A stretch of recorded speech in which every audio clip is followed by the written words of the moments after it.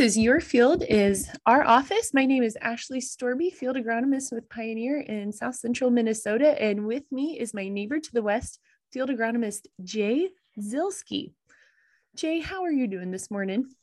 You know, if you honestly, if you really want to know, Ashley, I'm kind of suffering from a serious case of planting envy as I hear progress that you folks to the east and extreme southeast Minnesota are making. And then I go out for my ride this morning, and what am I greeted by at 10 to 6? But a red sky in the east, and I'm thinking, well, red sky in the morning, sailor take warning. Last thing we need is another shot of rain.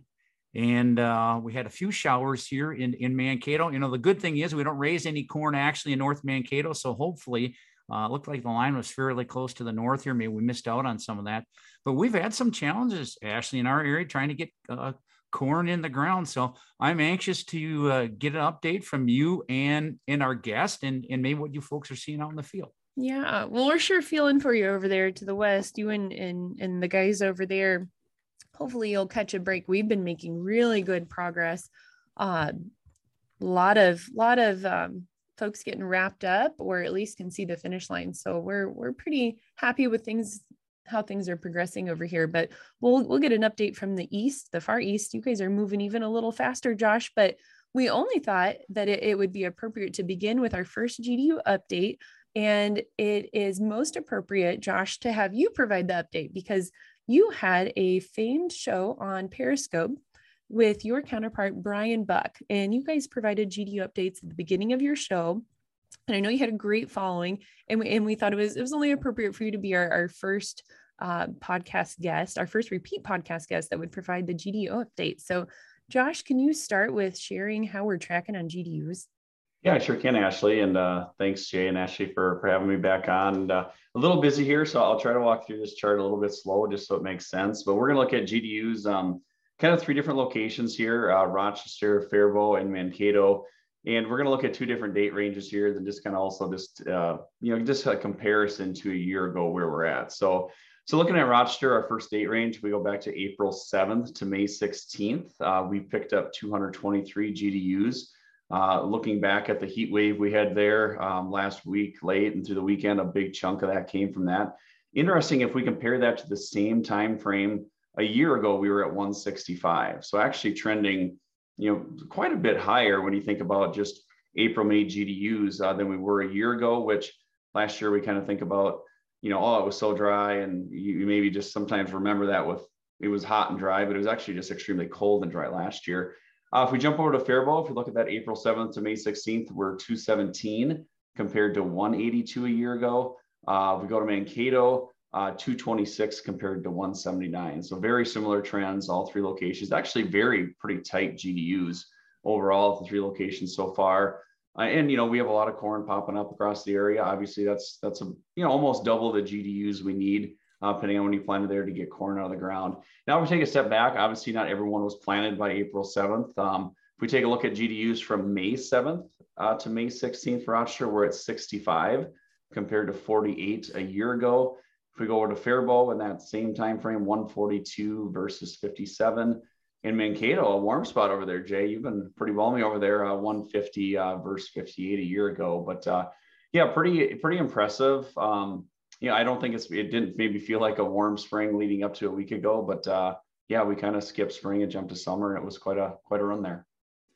Yeah, it's interesting, Josh, when you look at those numbers, maybe we're not as far behind as it feels over here, and so I was doing a little bit of math because our probably our best planting window here this year started around the 6th and 7th of May. And if we compare the GDUs we've experienced since then compared to a year ago, starting in early April, we're only 20 to 30 GDUs behind last year. And that's rather, to me, that's rather astounding, Josh, but you have a better memory than me. And you were saying, making some reference earlier to, fact, well, it was kind of a cold start last year, huh, Josh? Yeah, it was, all of us get out there and do plots in the spring, and last spring it was you had to bundle up big time to be out there doing plots last year. And this year I could have been out there in shorts and t-shirts a few days. There's been some cold ones too, but that's just kind of how I remember. I just remember last year, just every plot I went to, it was cold there. I remember doing plots with flurries. I mean, the dust was flying bone dry and there was flurries in the air, but yeah, a lot of our GDUs last year didn't kick in until the very end of May. You know, we had the Memorial Day frost. And then from that point on, June, July, and August we just took off to the races, and that's where all our heat came from. So, Ashley and Josh, kind of curious, I'm envious of you folks because in a lot of cases you're pretty much winding down on corn planting, and over here we're anywhere from folks down to their last field or two of corn to, in some cases, folks on their first field or two of corn. So, we're envious, but is everything sunshine and roses to the east, or are you seeing some challenges out there? Ashley, what are you seeing out there? Oh, well, two things I'd like to highlight. The first is a positive that is a key takeaway for me for this season that I'm pretty excited about. And I know you guys have examples of this too in your areas. The first corn that was planted in my area was on April 27th.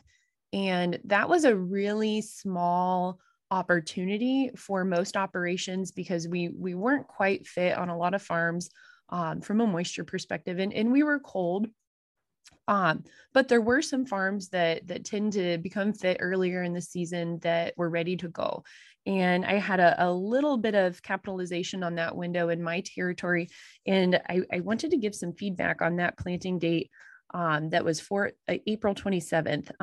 I should know that day that this field I'm thinking of in particular was planted, I walked out and stuck a thermometer in the ground. My thermometer read 40 degrees at 1:30 in the afternoon. So there was time for the soil to heat up, in the heat of the day.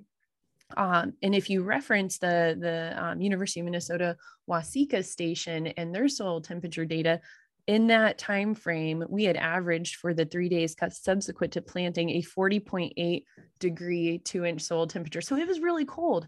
And that stand is beautiful. It happened to be our 103-day hybrid 0339 Chrome. And it's a beautiful stand. So I am so pleased with that. And for me personally, that was that was a learning experience for me to have more confidence in planting into cooler soils if the conditions are appropriate. So that was a positive. Yesterday I made a loop around, beginning in Dodge County, working my way up into Goodhue and Dakota County. And we do have some crusting challenges from that rain event I believe it was last Wednesday, that varied in degree of severity throughout my area.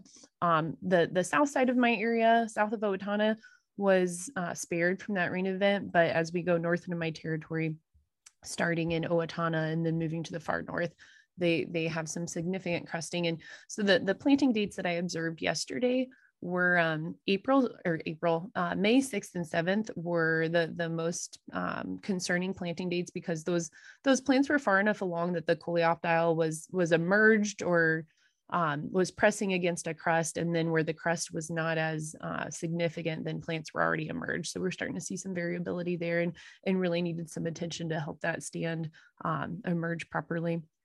And then I looked at some May 9th and 10th planting dates. Those still have a little bit of time and hadn't started to turn on me yet. So those are my two very, very opposite observations on the spectrum, but a positive and then one we need to be looking at. Well, that is exciting, Ashley. I remember we were talking that day that corn was going in and the soils were very cool. And if I remember right, it probably was some of that lighter ground around Hope, where then you have that greater fluctuation in the temperatures on some of those sands. So that's cool. That's exciting. Josh, how about you? Any challenges, or everything just beautiful in God's country of Southeast Minnesota? Yeah, things progress well. We're sitting very good on progress. Corn is in the 90% done range, whether that's 95 or 6 or 7. It's always hard to gauge that. Beans after last night, obviously it was a huge push starting Saturday, Sunday, Monday. I know everyone ran late last night, but we're probably well past the halfway mark. Might be 2/3 on the beans. It's always hard. They go in so fast, it's hard to gauge, but coming down the home stretch, the only major challenge is a little bit of crusting. It's not as probably widespread as it is to the west, just because we were spared a lot of the geography was spared the rains that you both encountered last week. And the crusting we have, what I've looked at, it's probably, maybe 3 to 4% of the acres in that window. And it's not I don't know how to define it. It's not a really hard crust, Jane Ashley. It's kind of it's a very thin, fragile crust. We're the plants are there, they're struggling.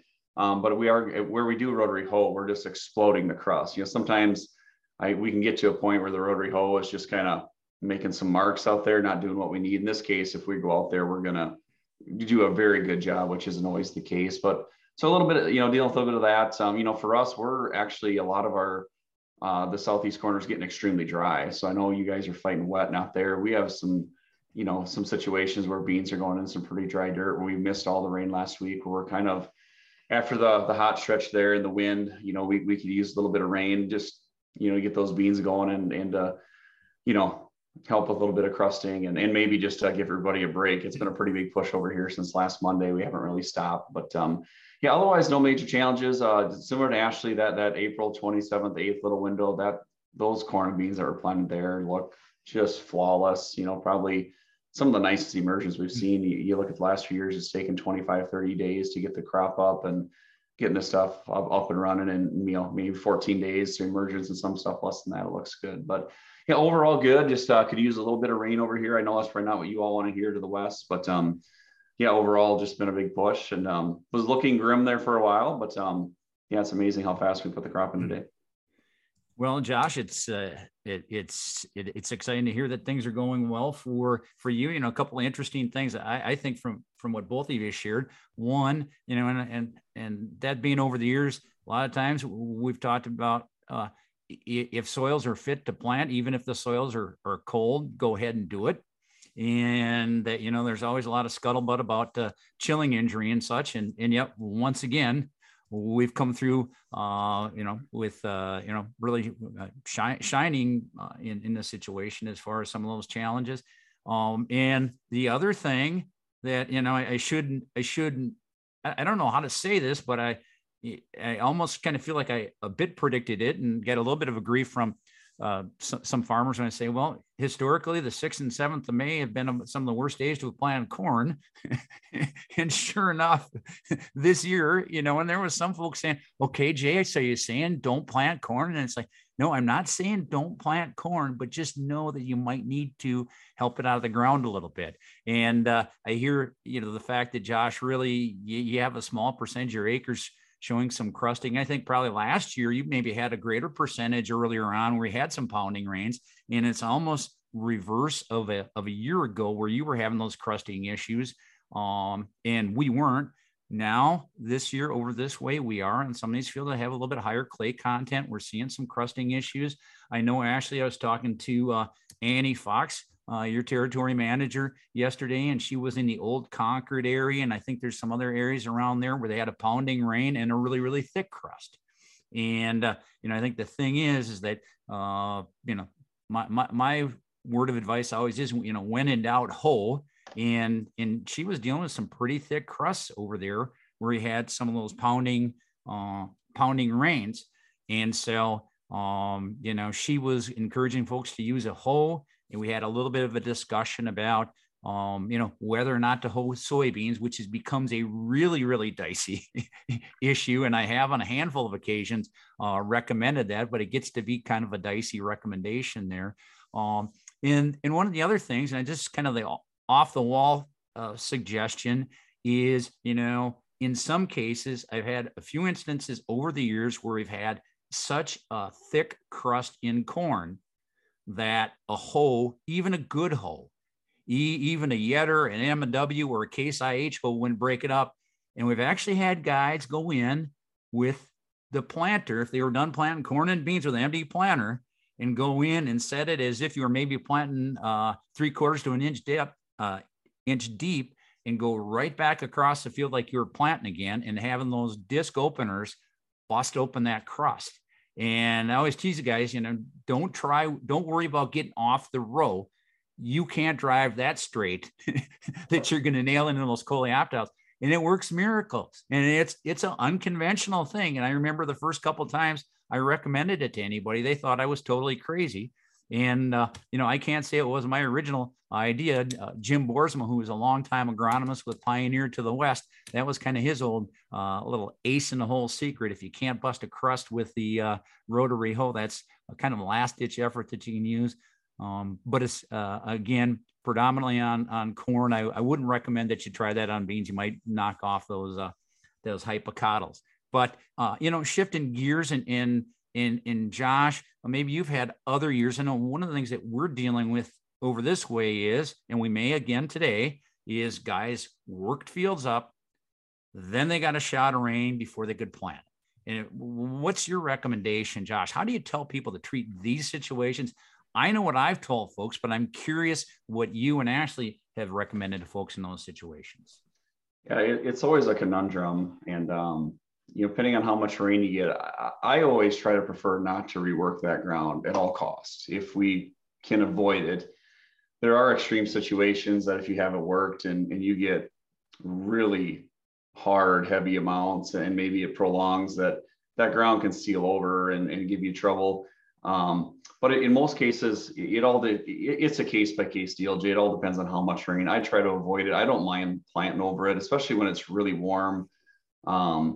Good conditions. You can handle a little bit of dampness down there if the top is pretty dried off and it's warm. But there are situations where it seals off so much that we just can't get it dried out. In some cases, you just have to go back out there and do it. But I don't like making extra trips across the field, so I try to avoid it at all costs. But most cases we plant right over it, but there are, maybe 5-10% of the times that we do got to rework it because it's just sealed over too tight.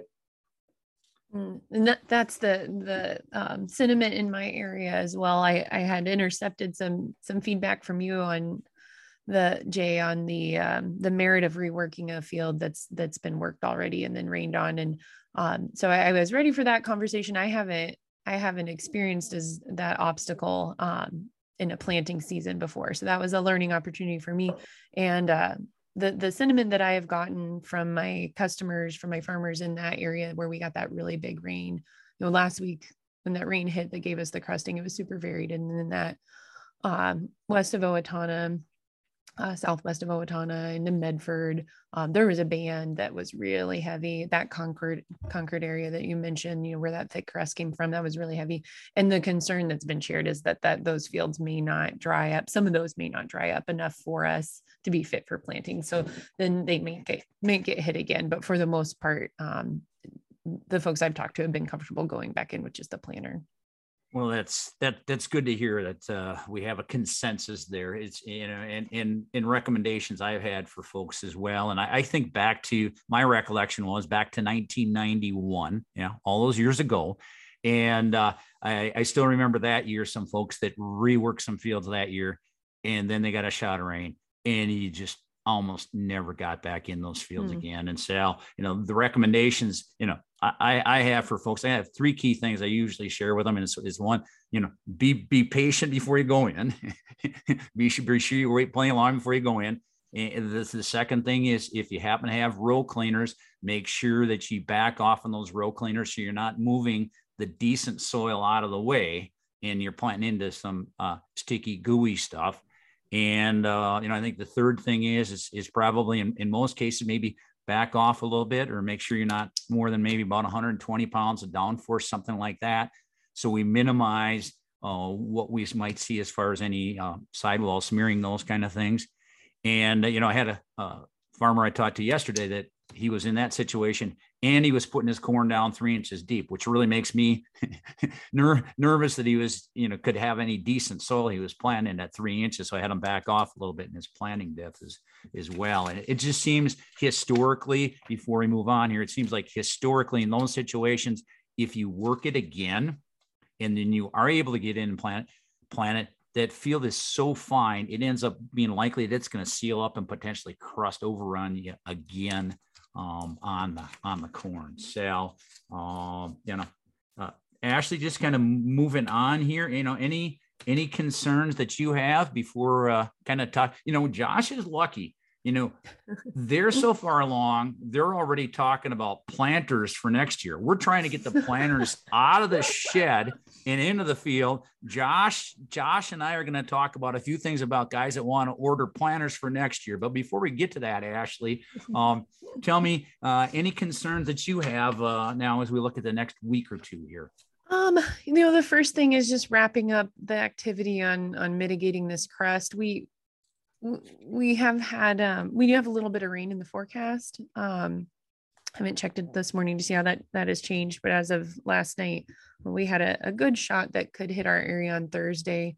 And we've been coaching our customers experiencing crusting to try to hoe rather than wait for the rain. And in some cases we're still thinking about waiting for that rain. And I'm a little worried that we're not going to get enough to mitigate the challenge that we've got, especially in some of these really thick crusted areas.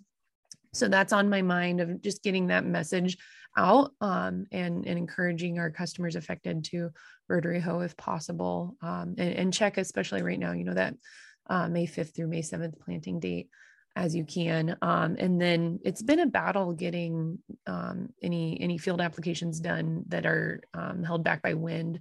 So those soybeans that are in the ground that we'd like to have our pre-sprayed on, well, that's something that that will be a primary focus as possible. But just knowing we've been battling some less than ideal spray conditions. So hopefully we have some windows to capitalize on there on that respect. But those are the things that are on my radar, Jay.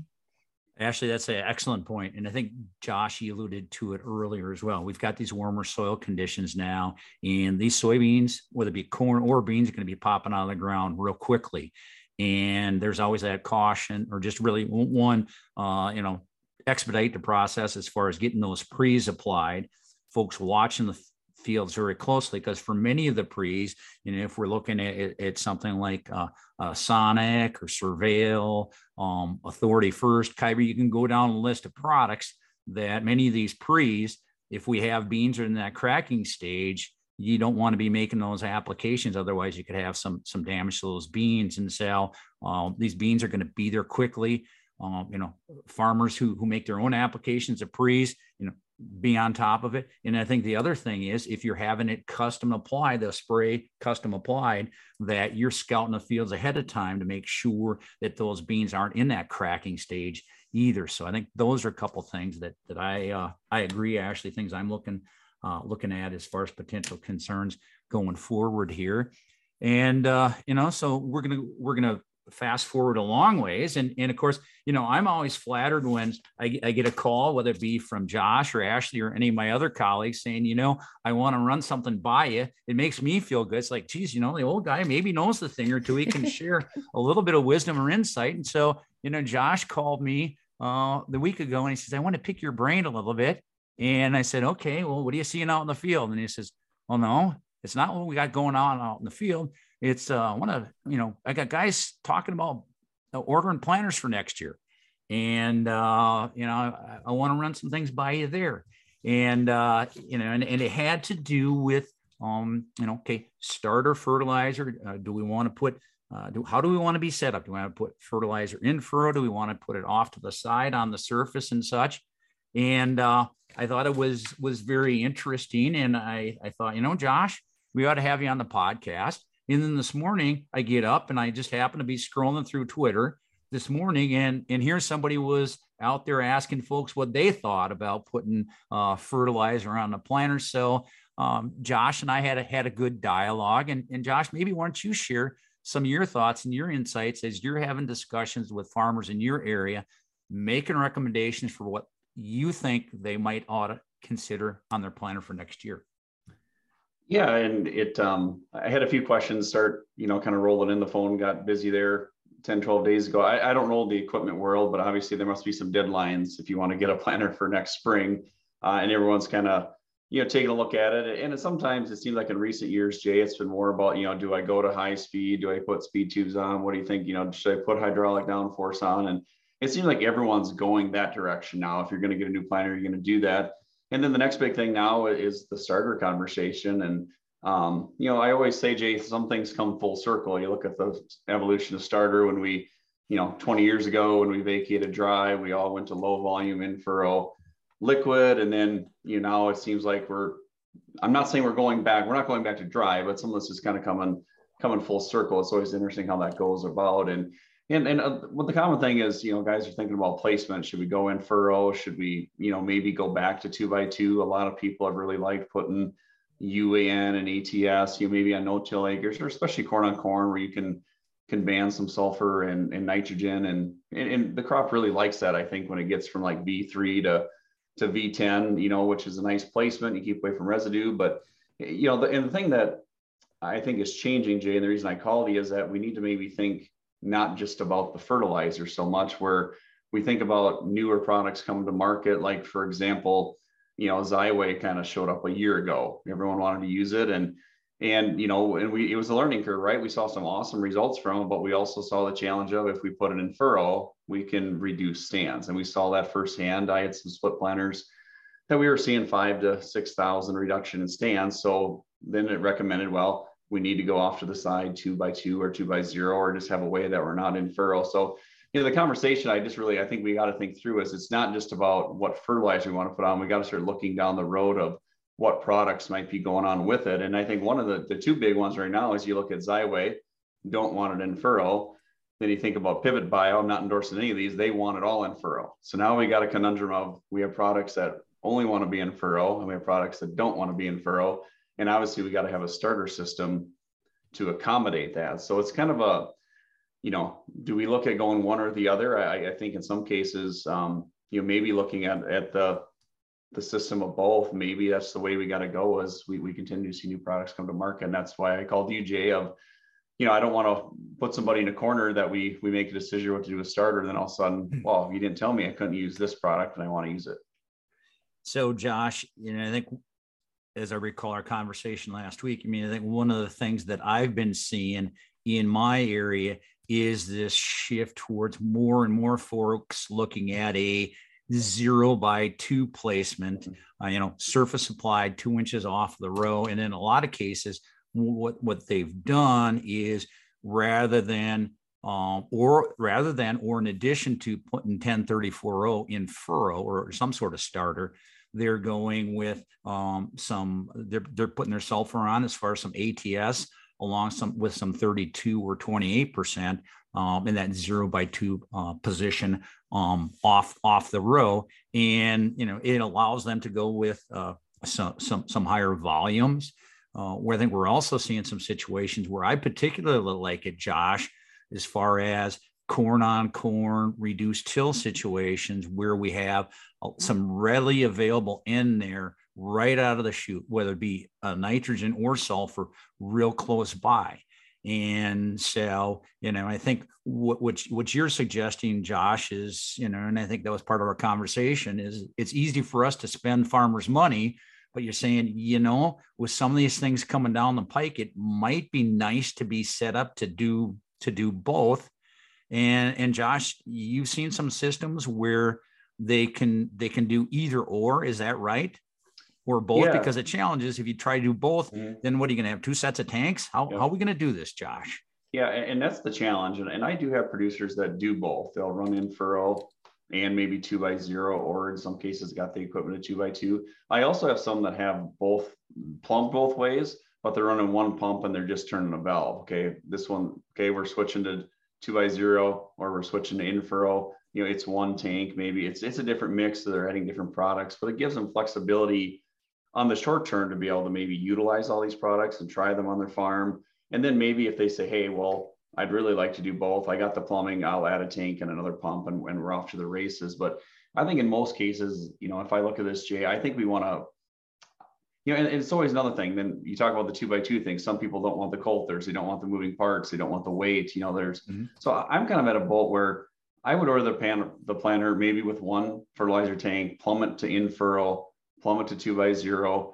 And like I said, you could always add a tank if you in another pump, if you decide you want to run both. But I think having at least the plumbing to do both is probably where I'm leaning people, is just that not knowing what else might be coming. But I think obviously you look at the Xyway thing, I think what we're realizing is, between our seed treatments, Jay, we're getting, there's only so much we can put on the seed, and there's only so much stuff we can put in furrow. And I think we're starting to reach that tipping point where we're going to need some more flexibility as some of these products come to market that show some very good promise, working good results.